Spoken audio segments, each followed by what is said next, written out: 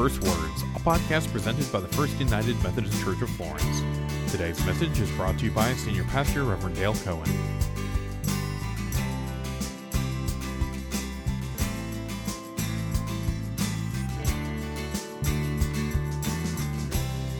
We live in a world in constant need of repair. Appliances wear out, roofs leak, foundations crack, and drains get clogged. Not only does our stuff break down, but even our relationships falter with neglect. Not to mention our bodies, as we age, seem to fall apart every day. We invest a lot of time, money, and energy in fixing broken things. James Clear says that everything disintegrates from ordered to disordered in the natural world. From molecules to machines, everything descends into disrepair. Sand castles that we may spend hours building on the beach are washed away in minutes. Weeds overtake gardens seemingly overnight.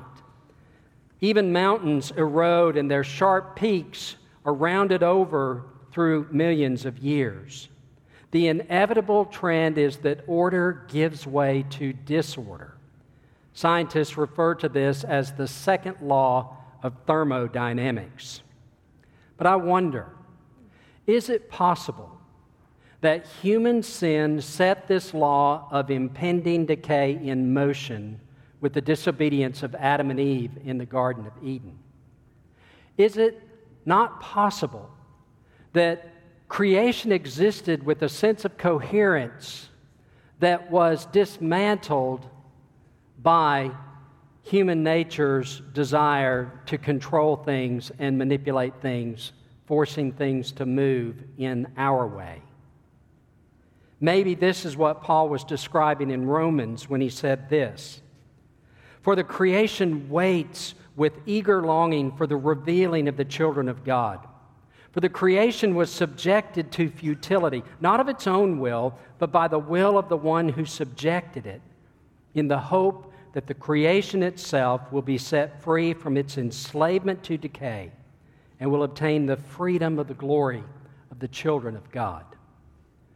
Paul here is saying that the natural world needs us to nurture it so that over time it becomes more and more suitable as the kingdom of God. And apart from us investing energy and time and interest in the world, we delay the kingdom of God and its coming.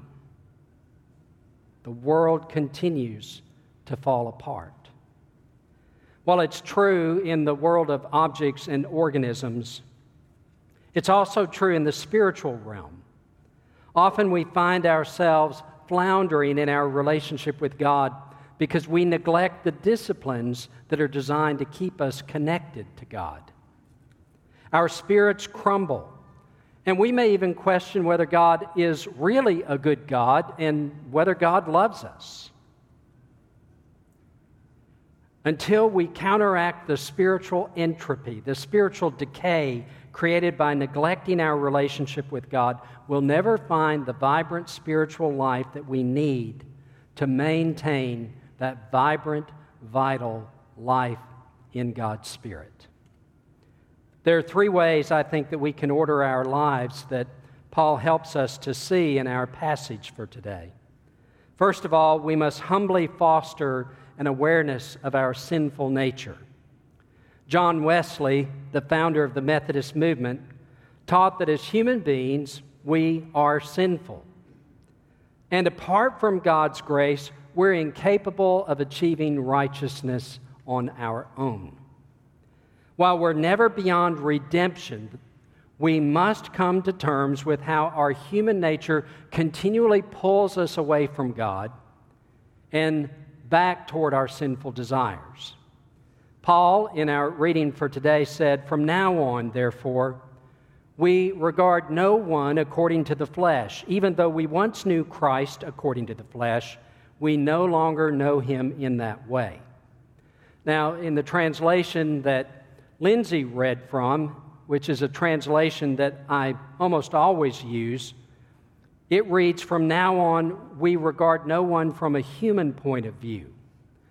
However, when we go back to the original language, the phrase, according to the flesh, is a more literal translation of Paul's writing.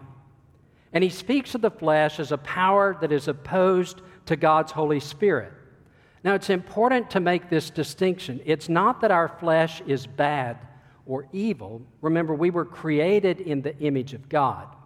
But also, Paul says that we once regarded Jesus in the flesh. So it's not that flesh is bad. The problem is it's a medium that can draw us to God, or it's a medium, our bodies are a medium that can pull us away from God as we give in to our sensual desires. So, Jesus could bear the weight of his humanity, his flesh, and he could keep from sinning because of his intimate connection with God, which is a hint for us as well as to how, if we're struggling with sin in our lives, we work on the connection with God rather than beating ourselves up over the bad things we've done. We constantly struggle between the joy of pleasing God and the appeal of satisfying our physical and emotional desires. When Paul says there that he sees no one according to the flesh, he's acknowledging how his new life in Jesus Christ has given him a new perspective that allows him to see others through the lens of grace. And again, in our reading in verse 18, he said, all this is from God. Paul says, I can't see others with grace apart from what God is doing in my life. All this is from God, who reconciled us to himself through Christ and has given us the ministry of reconciliation. In the same way that God grants us forgiveness and grace, that ministry of reconciliation has now fallen upon our shoulders, where we work toward reconciliation and grace with others with whom we're in relationship. Paul's own sinfulness and his need for God's grace led to an awareness that allows him to look at others with the same amount of grace that he feels God has placed on him. One of the most significant barriers to our intimate connection with God is an unwillingness to acknowledge that we're not as good as we try to make people think we are. If we want to repair our relationship with God, we must humbly come to terms with our brokenness. But beyond that, we also need to receive the forgiveness that is ours through Jesus Christ. Today, we're going to receive the sacrament of Holy Communion. And if you're visiting with us, I want you to know that when we open the table and invite you to come forward, that you are welcome to come. You don't have to be a member of this church. You don't have to be a member of any church, because, as Lindsay read in the invitation, Christ our Lord invites to his table all who love him. So the invitation to come is extended by Jesus Christ himself. He wants you to be here. Unfortunately, throughout my ministry, I've encountered people who refuse to take communion because they've decided they're not good enough. And my heart breaks every time I hear them say that, because it's not our goodness that grants us access to this table. We're not good enough. It is the goodness of Jesus Christ. It is his goodness that gives us access to this table.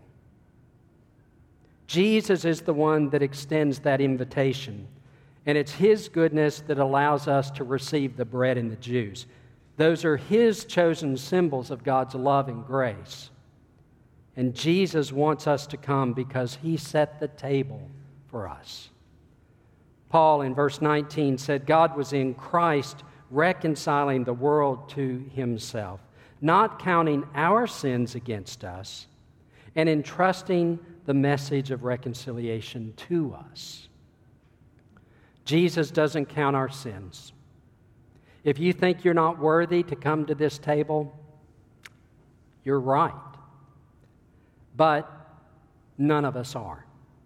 So when we open the table and invite you to come forward, if you're like me, because I recognize just what a great gift this is that I don't deserve, I want to run to receive this symbol of God's love and God's grace. But the opposite is equally as tragic. Some see themselves as superior to others in their ability to overcome sin. And so they approach the table as if they have no need of forgiveness. If that's you, I want to encourage you to pause before you come forward and just in a moment take stock of how much grace God has given to you, and then move to the table. But after pausing to consider your sinfulness, you may need to go to someone else here and ask for forgiveness because you've written them off as unworthy. And that's not ours to determine. Again, because it is only the worthiness of Jesus Christ who invites all to his table that allows any of us to have access to this gift of God's grace.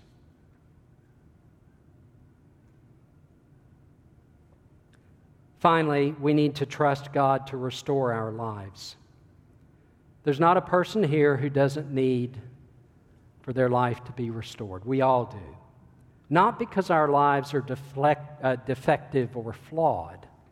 Remember, we were created in the image of God.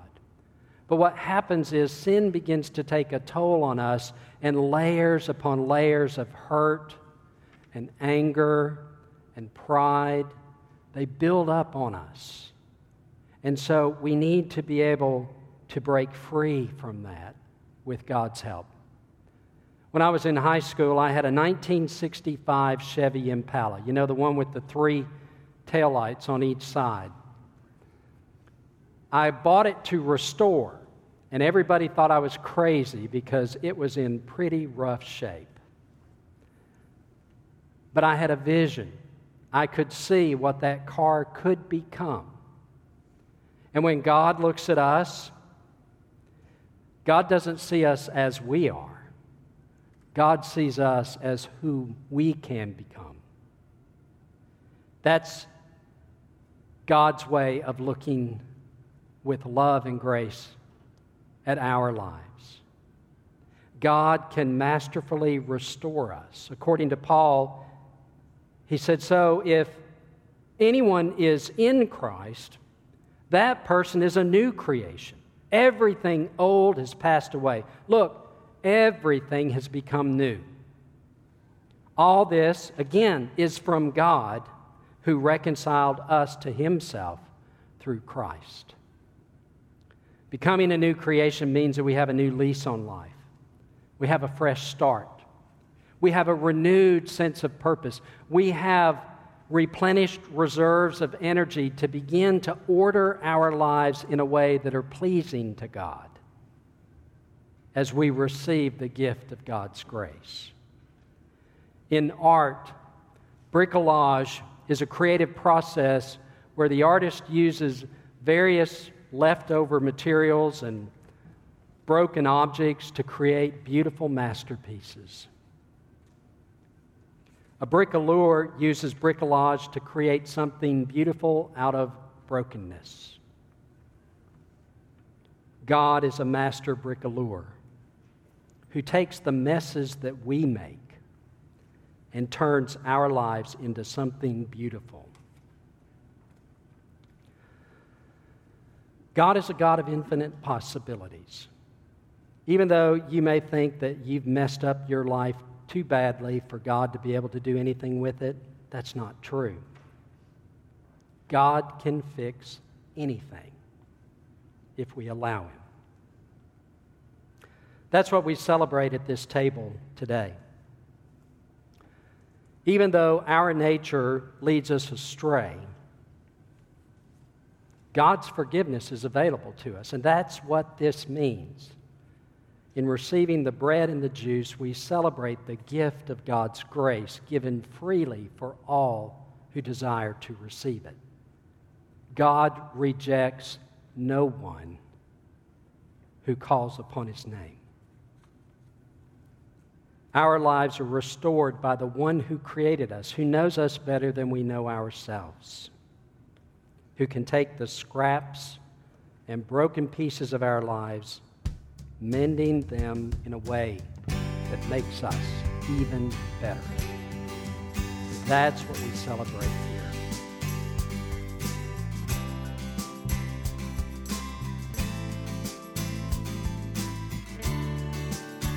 Thank you for listening to First Words. For more information about our services or how to get involved in our community, visit us at fumcflorence.org or facebook.com/FlorenceFUMC.